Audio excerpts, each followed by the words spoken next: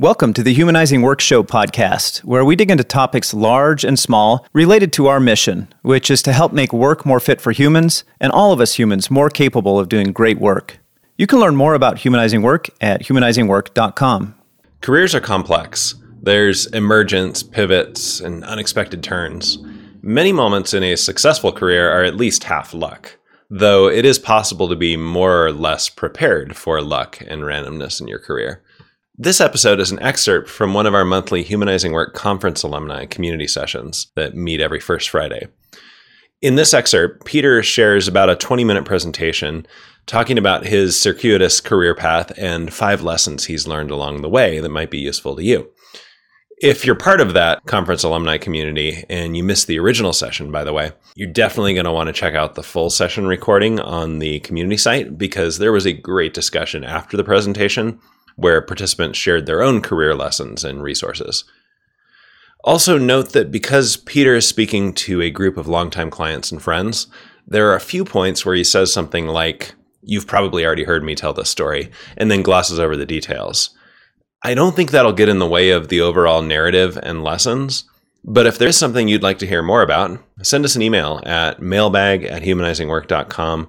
So without further ado, here's Peter. Getting into it, I had to get clear for myself on how I think about what career development means. So I wanted to start with how I ended up framing what I meant by career development. And so I thought of it as having kind of 3 tiers or 3, I guess, pillars is probably a better way to say it, where when we're developing our career, we're trying to increase our capability, and that allows us to more effectively contribute in our current role. And then as we develop our capability, that tends to also open up doors for future roles. Then the other one I think is equally as critical. And as I've developed in my career, what I've really been seeking for a lot of times is greater meaning in the work that I do. For most of us, we start working because we need a paycheck. We need the financial stability that a job brings. And that doesn't ever fully go away, but we spend so much of our waking hours at work. And as we devote more and more time and energy to a pursuit, I think we'll burn out or start to get cynical if we're not also developing our ability to find more and more meaning in the work that we do. So that can be developing stronger connections with our coworkers. It could be creating the space for teams to gel and get into flow by studying awesome books on said topic. It could be just developing better products and services for our customers, which brings us to the third component, which is having increasing impact. So as we progress, develop our capability, develop more meaning, then we develop the ability to have a larger and larger positive impact on everyone around us. And in effective organizations, I think this usually means we're advancing to positions of more authority and influence. But even without a change in job title, we can become more capable of creating outcomes that matter, which is our favorite definition of leadership that comes from the Leadership Circle folks. Leadership means creating outcomes that matter to us. So that's how I thought about it as we're developing our career. More capability, more meaning, more impact. And then that tends to result in moving up the career ladder. So I've gotten this kind of long and winding road of career development. And as many of you know, I started my career as a professional musician in my 20s. That must have been a fancy gig because I had a tuxedo on. And then I got married and we started having kids, and I was ambitious and I wanted to be successful, and I wanted to move up the career ladder of a musician, which means better and better gigs, better paying, more exposure, playing with better musicians. I wanted to help support myself and my family more effectively. And so part of that was the natural desire to be a better provider for the family. But there wasn't a small part of it that was also ego. There was some ego involved in my ambition. Because the way you work up in the music world is you develop a network with players that are already on the gigs you want to be on. And that usually involves getting a rare opportunity to sub on one of those better gigs when someone else can't make it. Kind of last minute, showing up, playing well, impressing the rest of the band, and you get the call. So I was focused a lot on that in my early music career. But what I discovered is the more I focused on impressing other players, the harder I found it to perform well. When I would have a chance to play with someone I admired, someone that might help me land bigger and better gigs, I found myself kind of getting nervous. Like, ooh, so-and-so's on the gig. I better play well. Got to prove how good I am. And worst of all, in that situation, I often found that I wasn't really present and enjoying the music itself.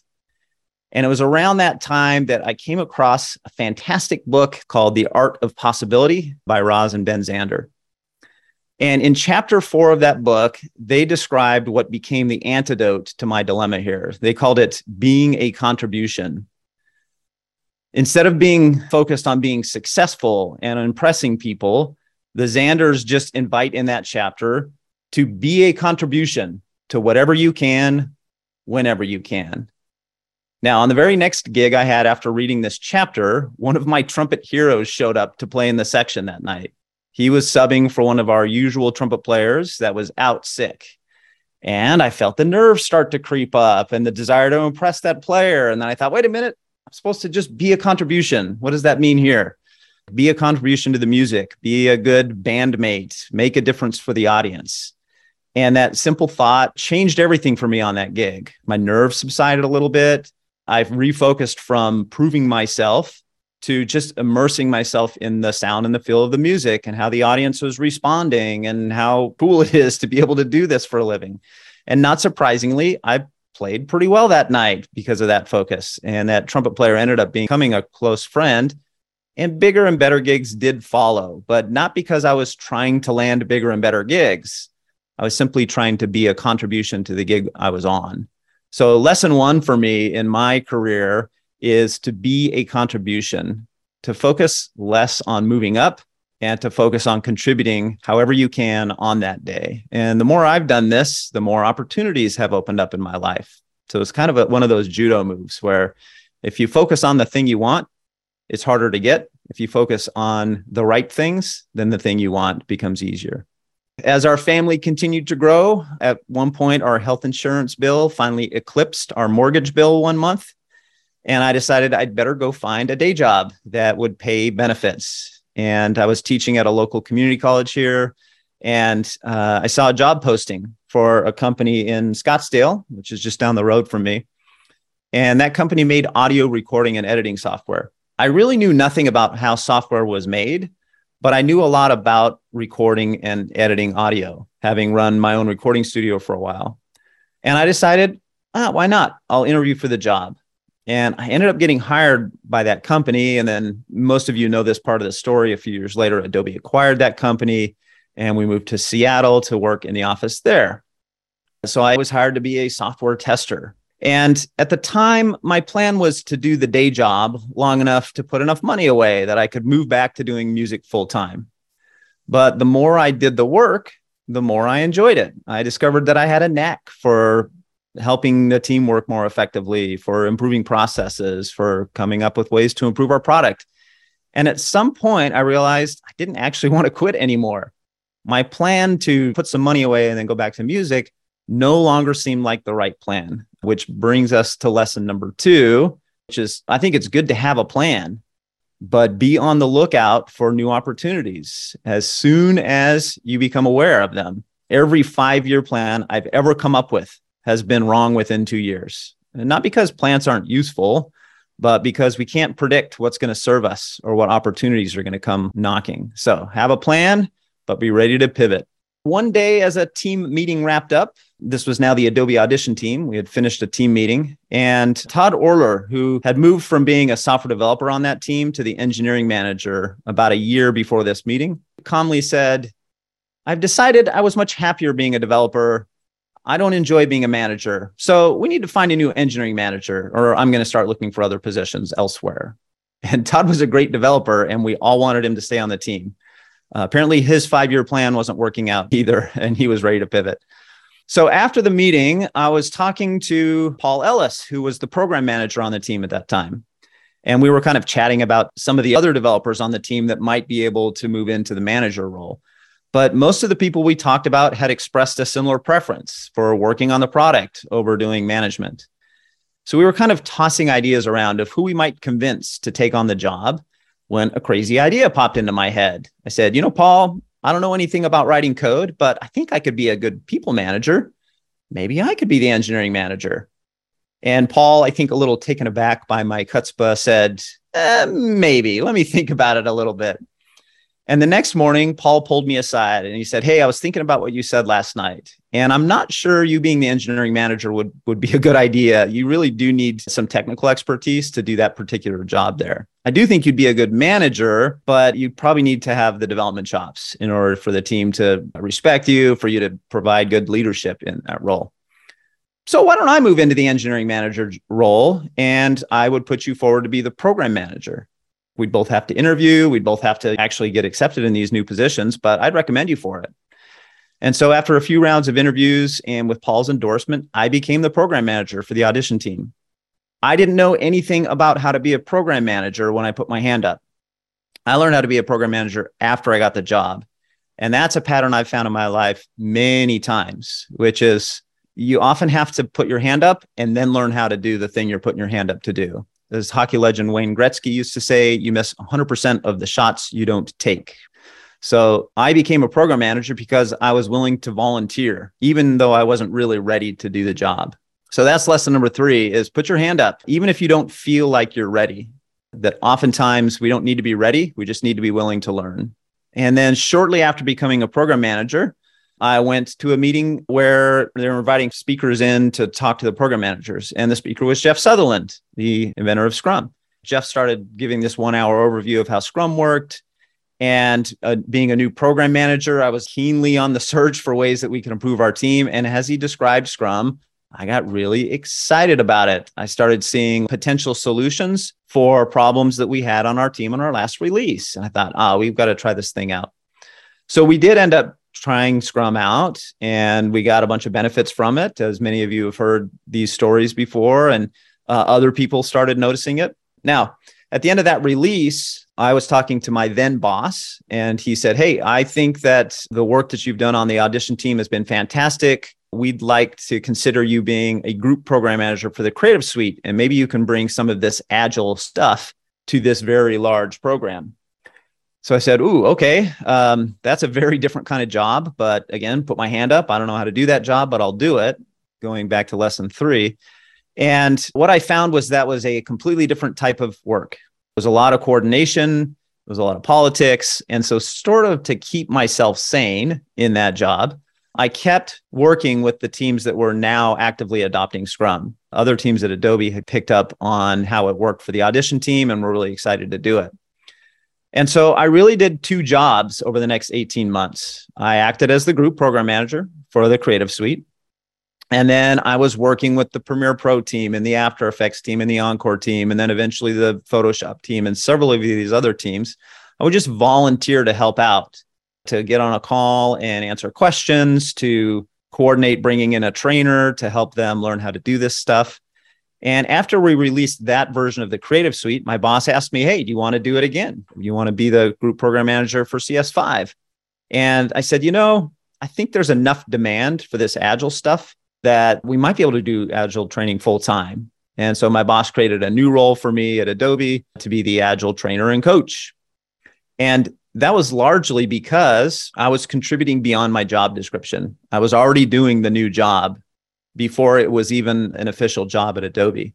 So lesson 4 to me is to contribute beyond your job description. When you're interested in something, find ways to start doing the new job, even before you have the job title.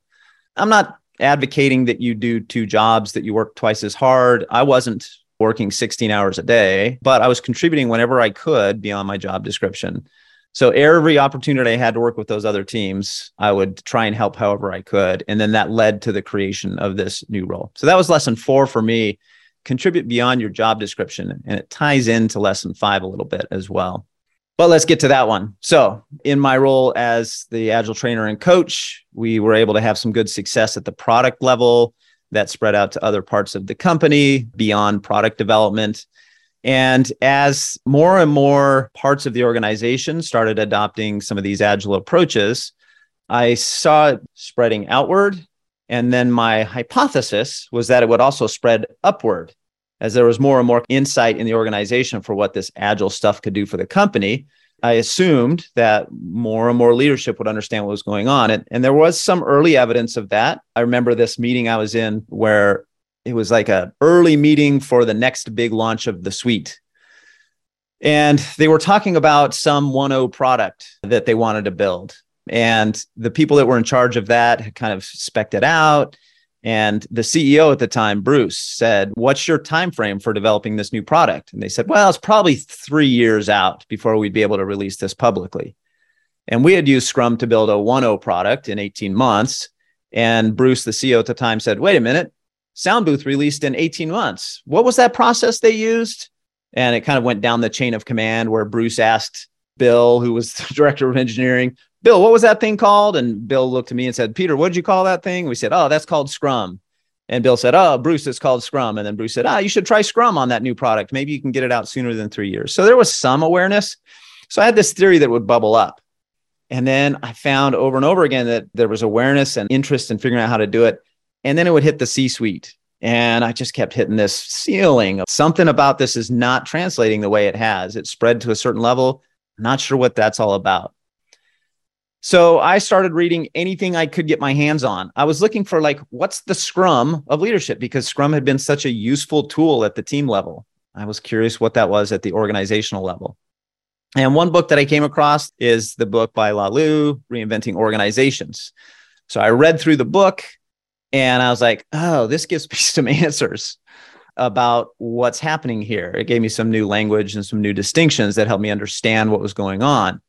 And I knew that nobody at the executive level was going to ask me to teach a class on this Laloux model. But I was a big believer that if you really wanted to understand something, you had to teach it. And since nobody was going to ask me to teach about this thing, I just decided to make a little explainer video. So I made one of these kind of whiteboard animation videos explaining the Laloux model, posted that online. I tagged the author, Frederic Laloux, in that post. Laloux said, "Hey, this is a great explanation of the concepts in the book," and retweeted it, and it went viral. This was not something I was expecting. As of this morning, that video, in its few different places that it lives these days, has over 300,000 views. And so it was something that I didn't plan on, hey, let me create some viral marketing content. I wasn't trying to market anything at the time. I was just pursuing where my energy was. And something that I did purely as a learning exercise ended up opening up a ton of new doors that I never would have predicted, including eventually teaming up with Richard and Trisha at Agile for All and going out on away from Adobe and becoming a consultant and doing speaking engagements and things like that. And so lesson 5 is follow your energy, follow your interests. A lot of times we have no idea what the next thing is going to be. And it's really hard to predict and to plan, let me pursue this path. But I found over and over again, if you just follow what interests you and find ways to make a contribution in that area, a theme obviously that goes throughout the talk, find ways to make contributions in areas that are interesting to you, that tends to open up doors that you never would have predicted. Figure out a way to share the thing that brings you joy more broadly. So those are the 5 lessons: to be a contribution, to have a plan, but pivot for opportunity, to volunteer, even if you don't feel ready, to go beyond your job description, and then to follow your interests. And then the last thing I'll say about this is that we need to be the CEOs of our own careers. In each of those moves I've made, I had to take the lead. While I had several bosses that were super supportive, that were really helpful allies in my career development, no one else cares more about my career than I do. So being the CEO of our career means we need to have a purpose. We need to have a vision for that. We need to have some strategy. We need to hold ourselves accountable for spending time on developing our skills, for making a contribution, for looking for those opportunities and finding more meaning in our work. And whether you get promoted or not, taking these steps allow us to increase our capability, allow us to find more meaning in our work, and allow us to have more of a positive impact for ourselves, for our loved ones, for our teams and organizations, and ultimately in the world. So take the lead, be a contribution today. In addition to the ones I shared in the presentation, there are certainly other themes in my career, including developing a strong network of people I enjoy collaborating with and building my own brand and following my intuition about when to stay in a role, when to leave it. But the underlying theme of being a contribution and then seeking to make a more impactful contribution over time flows through all of the lessons. If there's someone you know that would benefit from hearing this, please share the episode with them. If you enjoyed this episode and want more content like this, the best thing you can do is subscribe to the podcast and rate it on your favorite podcast platform. We'd also love it if you shared the podcast with friends, family, and coworkers who you think might benefit from learning more about how to make work more fit for humans and humans more capable of doing great work. If you want help humanizing your work, you can find out more about our products and services at humanizingwork.com. We spend so much of our lives working, so let's make that investment meaningful for us and for all the people connected to it.